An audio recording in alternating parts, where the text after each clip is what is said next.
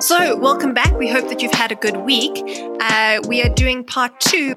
If you missed part 1, please go back and listen to it because there's some good, valid information in there that you might need. Yeah, this is a sequel. So you have to have watched part 1 of this epic movie. Otherwise, none of the rest of this will make sense. So please do go back and listen if you haven't. If you did listen to part 1, please enjoy part 2. So I'm going to now defend my institution from these two heathens. We're not heathens. Because it pays for my children. Please don't lump Yvette in with me. For her sake. For her sake. So, okay. Bend away. Other side of the coin with this one, Yes. Uncle Steve. So the institution is broken. It is in definite need of either an overhaul for a totally new way of doing it, or like you're saying, maybe just a mechanic fix. But let me maybe ask the question in terms of what you and Evie have been chatting about just recently now. If we are saying that we need to be a bit more open and a bit less, I'm trying to find the words in my mind, but the words that come to mind is the ritual is about finding God, but we sometimes make it about just, doing the do and getting things done. But what about those spaces where the church gives us boundaries? It gives us almost in a way like, this is as far as I think you should go, and this is as far as the church will go in terms of this topic and that topic, and in terms of the way that we do things. Here are the boundaries, and this is where you are limited. But in the same sense, come and look for God within this space. Don't go out there. That's the wilderness. The church doesn't go there. It's too far for us. And for me, the challenge of deconstructing and re-examining our church space as it is that it then leaves the space open for a lot of what I'd like to call cuckoo brain, where people are saying, no, the way that we connect with God and the way that we worship God is by spraying doom in somebody's face. And the way that we connect with God is by eating grass off of the floor. Because no, it's fine. It's within our rules. Whereas the institutions that we have, the big established churches, would never let the situation get that far. And then I think about the young people spaces and the spaces that we work in terms of saying that this is as far as our theology goes, and we do not cross this line and that line in terms of maybe looking after some of our young people who are impressionable and open to hearing all sorts of things. And then we're saying, no, it's fine. It's all open. You can find God in all sorts, in everywhere. If that guy says that this is how you do it, go and do it. It's fine. And I think that kind of, now we're, it's a very slippery slope in terms of where our young ones are, where our children are. It just came up for me as Yvette was talking about the Sunday school curriculum that she's so busy with. Yeah, I mean, those are great questions on the one hand. And so I would want to weigh them carefully, right? Because, I think partly what we do is we get carried away with some kind of doom and gloom prophet talk, What if we went down this way? possibly the whole of society would fall to pieces. And that's been said a number of times on a number of issues. And so let's stick with our church institution that will keep us safe and keep us from problems. You know, the issue with that is it's not so simple, and you only have to look into the church history, you know, Catholic Church and their problems with children and their priests. So the institution hasn't done really good job there of protecting people, keeping them safe, and at the same time has done wonderful work. In some ways, I think I'm far more of a Catholic than I'm anything else if I look at my own sort of faith system. Okay. And so I am personally no longer in a space in which I need an organization to police me. I'm not a child, and so I don't need to be treated by this benevolent adult as a child, as though they're the only ones, because they're an organization, that can police the truth. Now that starts to sound like a very sort of millennial statement, kind of I can do whatever I want, leave me alone. But that's not what I mean. What I mean is that the church as institution needs to take very seriously the fact that it behaves paternalistically towards its members, and it treats them as people who can't think. And I've seen this across traditional contemporary expressions of church. You have incredibly intelligent people who in any sphere in life would be leaders and thought, sort of thought leaders, game changers, and they go to a church meeting and they sit there like this meek little mouse.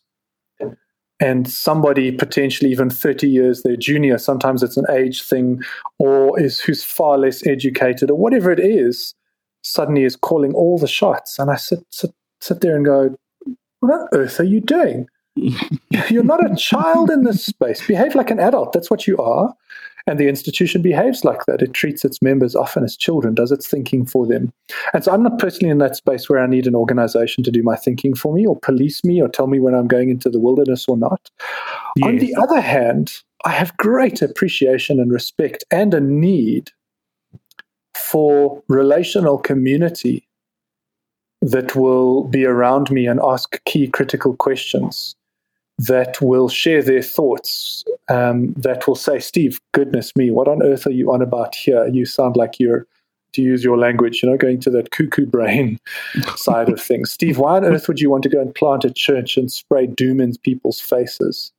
Oh, God told me. God told me that I need to drive a BMW and earn 10 million rand a year. And I'm going to go and set up a church in Soweto amongst the poorest of the poor. And I'm going to convince them that that's what God has told me and that's how I'm going to make my living. That's disgusting. I think any normal human being would be able to see through that in a heartbeat, hopefully. Let me be careful there in terms of what I'm saying. Yes. But I hear you. I do. I really the organization has a complete hold on truth and that they're able to steer and guide our lives without getting anything wrong is a false dichotomy. And I think we need to be able to wade into that a little bit deeper and go, let's get into robust relational community and see where we go.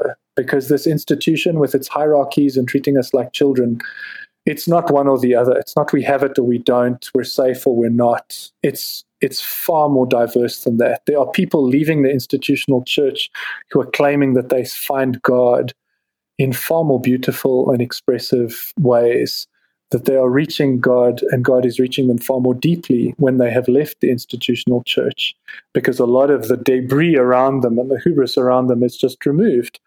And without that, God seems to be clearer and to speak more loudly, etc.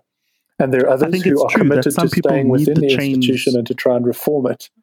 And I would say, fantastic. Go and be who you believe yourself to be. Go and journey with God. Do not go off as a lone wolf on your own. I wouldn't think that that's a great idea. I think you need to be in committed community. But to suggest that that's not possible outside of the organization as church, I think is just patently false, unfortunately. That's very, very deep, and so there's a part in my heart that really truly agrees with what you're saying. That we really have to challenge the institution as we know and have it. But I know that for some people it's the the chains bring comfort. You know, you speak to prisoners who have been in prison for the last 30 years and they don't know any better, and they can't express and live a life outside of prison. Not saying that church is prison, good Lord. But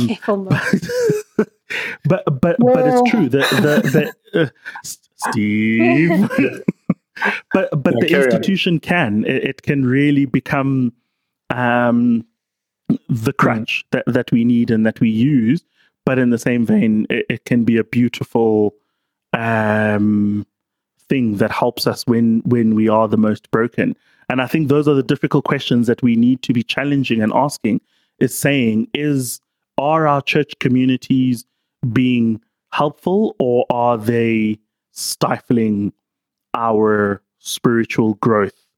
And it's a question that we need to be asking individually, and then it's a question that we need to be asking as a group, and having those difficult conversations with each other, because those are really quite desperately needed at this point. Because I think we're at the point now where we've really found the value of communal relationships, and because it was so quickly taken away from us, and we were so starved for it, we noticed the value of it and the value of real, true relationships. I think a lot of people in this time and in this space started to figure out who are the people that actually really care for them. You know, the hello once a week suddenly disappeared and you never heard from that person again, or the hello once a week suddenly became a phone call hello every day, that you suddenly realized, wow, this person really does care for who I am and what I am as a human being. And I think that as we start to realize these are the communities that are caring for me, and these are the communities where we just kind of said hello to each other and that was about it, we need to be challenging those spaces and saying all these communities, we need to be growing relationally with each other in a strong, emotionally meaningful way. And so what I'm hearing from you, Steve, is that that's the challenge that we're throwing out to people within the church. So individually, you in church, this is the conversation that we're saying, like, are you getting what you need from this? And then B, as a community, is your church and is your space providing that for the people that are coming? Because we're all involved in it. It's not just, Reverend so-and-so who's in charge of that. We have to take cognitive responsibility for it as a whole, to be able to do it properly. I like that. Yes, I think the church does need to deconstruct. And maybe in some spaces, it doesn't need to be torn apart and something new created, but maybe in some spaces it really does. It really does need to be taken apart and say, you cannot continue doing this here where you are. That's where my brain is.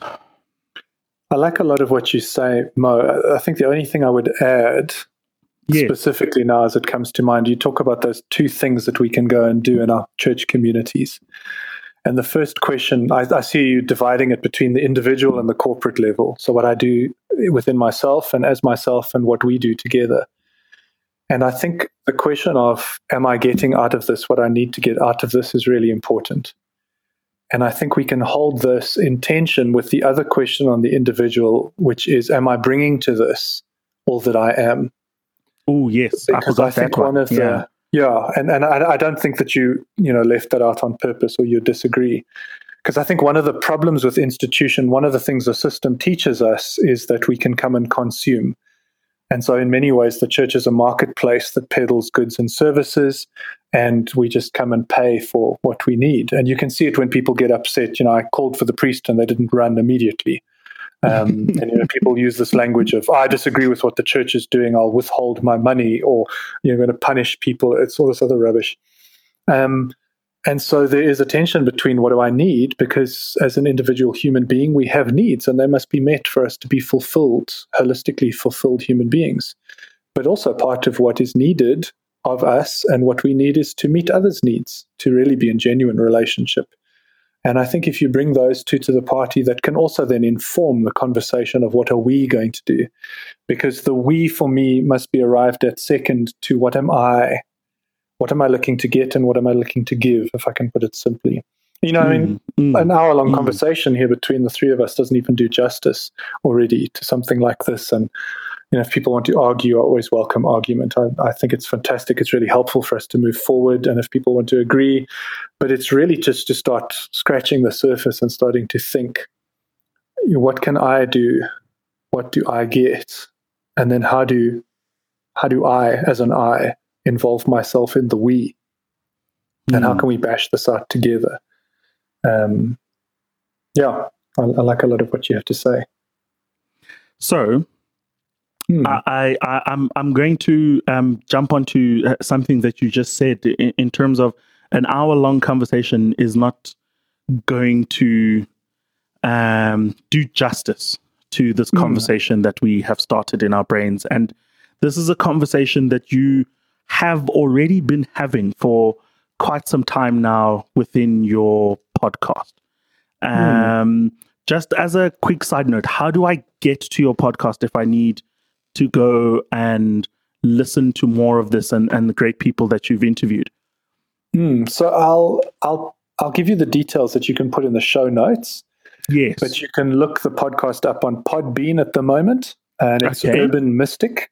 If you want to go and have a listen along, season 2 is launching tomorrow with our first guest, Christopher Harrison, who's a Methodist minister. And I know you guys interviewed John van der Laar recently. He's also one of our guests in season 2. And so if you go and look for Urban Mystic, you can also find urbanmystic.com or .co, so I speak under correction. But I'll send you the link so you can put it in your show notes for anyone listening who can access Fantastic. That. And then is it available on all the different other podcast platforms like iTunes and Google Podcasts? Yeah, I think it's still in the case, it's still being distributed to other platforms. Fantastic. As a new project, but it should be available there soon. But at the very least, you can listen to it through a web browser, through Podbean. You don't have to use the Podbean app. Okay. Yes. Indeed. I think it's just for people to really understand that we can't do all of this in one go, and it's something that you have been working on for a very, very long time. The Urban Mystic podcast, conversation about deconstructing church, the problem of the good and cultivating spirituality.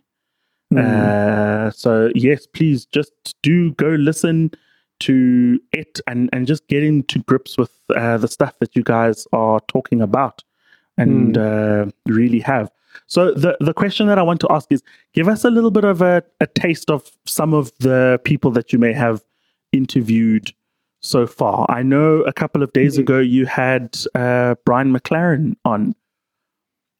Yeah, man, it's been such an exciting journey because we just threw quite a wide net out, and I couldn't believe what came back in terms of response. So we've been exceptionally privileged with the caliber of people who've responded to come and be guests for season 2. So yeah, Brian McLaren, we interviewed last week, Thursday, from the US. And what a privilege it was to chat with him for about 2 hours around his journey, the work that he's currently doing. And he tells some of his story in terms of his experiences of God and his deconstruction and his movement away from kind of church institution. And there were some real surprises for me in terms of some of the story he tells. So if you're interested in Brian McLaren as an author, incredibly prolific author, my goodness, he's written and written and written, and a wonderful thinker, and he's very synonymous with the idea of deconstruction. You can go and listen to that.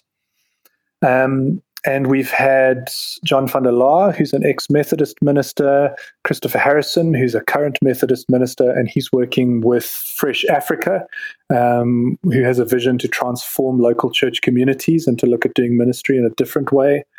Dion Foster, who's the head of systematic theology, if I'm correct, down at Stellenbosch, joined us also for, I think, 2 sessions to talk about his experiences.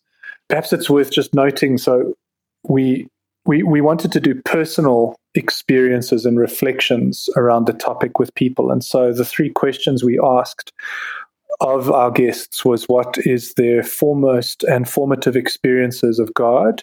And then sometimes connected with that directly, and other times it's separate, their calling into ministry. Second, we talked to them around the question of their deconstruction away from the church's institution, or at least just their relationship with church and how that has gone over the duration of their life or ministry. Mm-hmm. And lastly, just the question about what are they doing now. So for some of them, it's life after church. Some of them, it's life within the church, but in a different way. And so that's been really fascinating. A couple of other South African guests, and then a couple of other international guests. We had Richard Jacobson from unchurching.com, who also has a fascinating story around his work and life through church. And then, some local people who've just been parts of church or parts of ministry, and have either been in full-time ministry or have been, deeply involved in leadership within church and have transitioned out.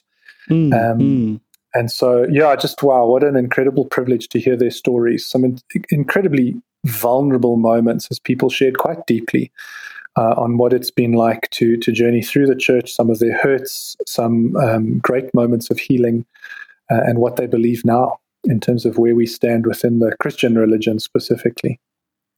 So I have to ask, as a bit of a groupie, how was the interview with David Hayward, the naked pastor?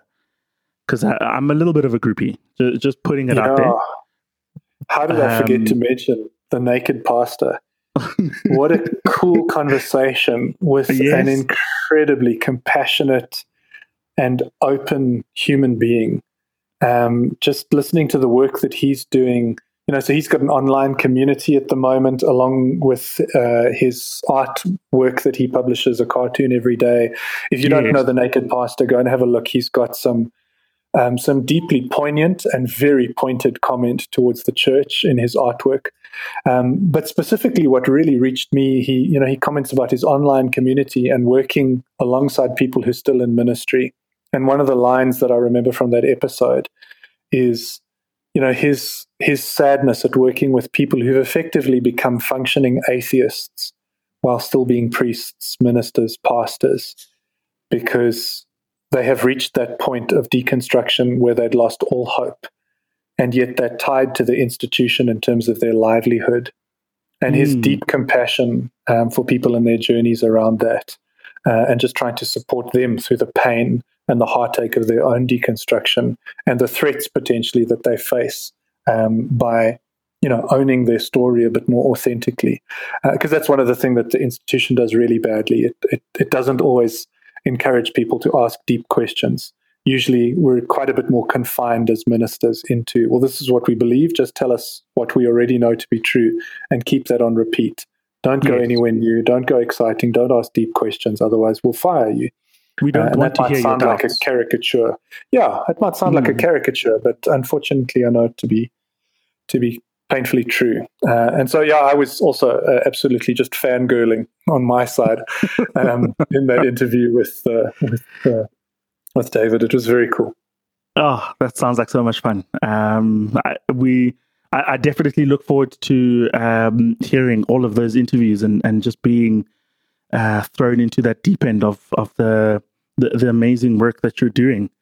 Thank you. I think we really have to ask these challenging questions, and it might be uncomfortable. And it's I think this episode alone that we've just recorded with you, Steve, is going to be uncomfortable for some people who are listening. It's going to be very awkward. My brain hurts. His brain is sore. Sorry, Yvette.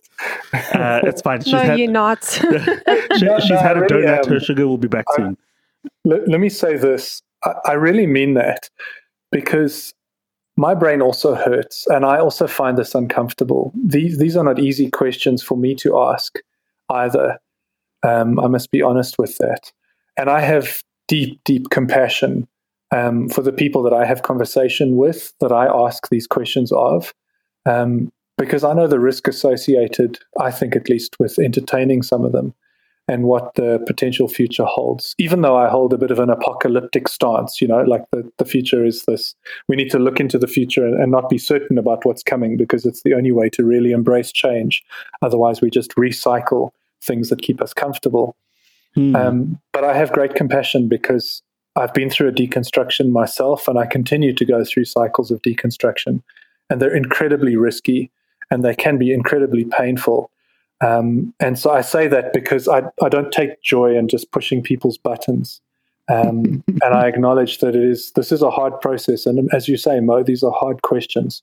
And I'm encouraged by some of what I've experienced by asking some of them.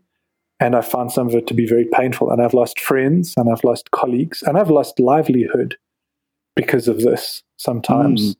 And so it's not a simple space. But I really mean it. I hopefully have compassion on myself, and I have compassion with others in terms of these spaces. So I'm sorry if I've pushed any buttons. But it's growth. No, I think that's fantastic. I love pushing buttons. I also enjoy it.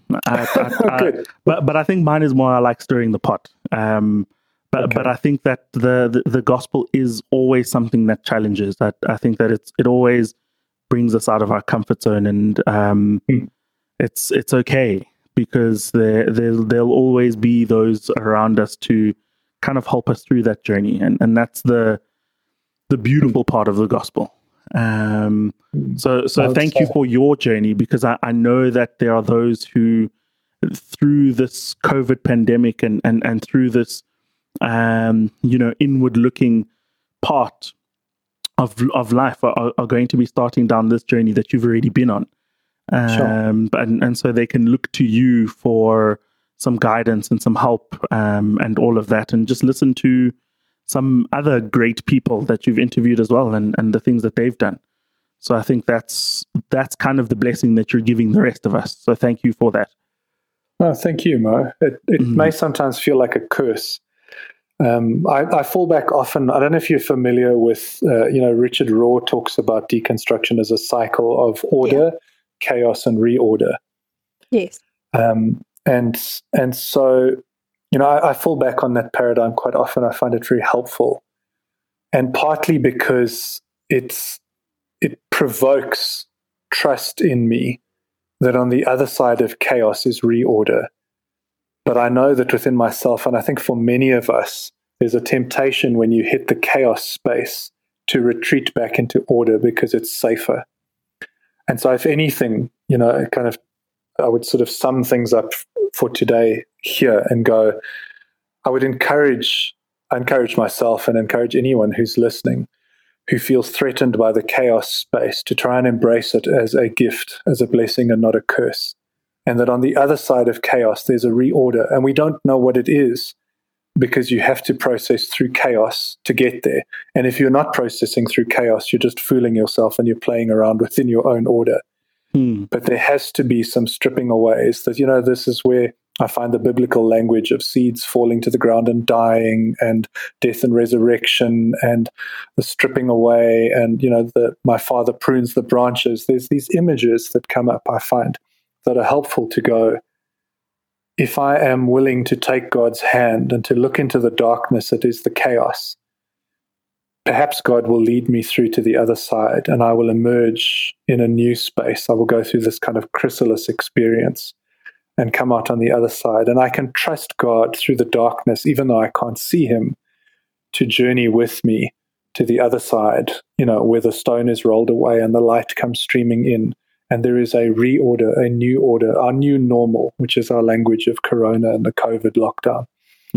And that's my encouragement. That I just want to add to that often those images make us feel like, oh, yay, we're pruning. But actually pruning is painful. It's being stuck in a desert is not comfortable. It's pretty bad. It's dry. You don't have water. Like it's not a comfortable space to be in. Dying and resurrection, that is not a walk in the park. It is not meant to be easy, but we've sort of put these images out there that you're being pruned. How lovely. No, it's not an easy thing. So my brain hurting is probably a good thing. And if you're at home and your brain is hurting, it's a good thing too.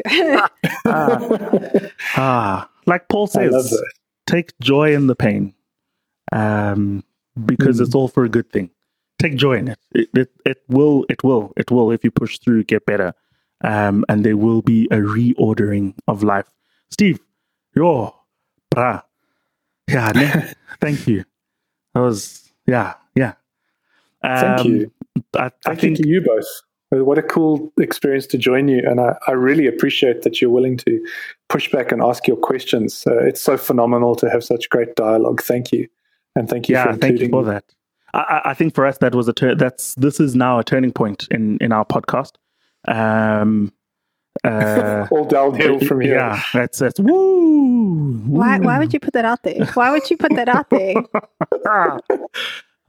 Thank you so much, Uncle Steve, for joining us and being a part of this. Have an epic, blessed journey, and we just thank you for the joy that you've given us, and super blessings for the baby. Good luck with all of that. Hey, that's going to be so much fun. Yeah, thank you. That's going to be great. And God bless you guys. Bless you for your ministry. What a wonderful initiative this podcast is. In some ways, as I see myself as an ex-Anglican, it's so cool to see people of your caliber and character taking on something like this. So bless you for your projects and what you're busy with, but also just within yourselves and your own walks with God. Thank you guys. Thank you, Steve. Thank you, everybody, for listening.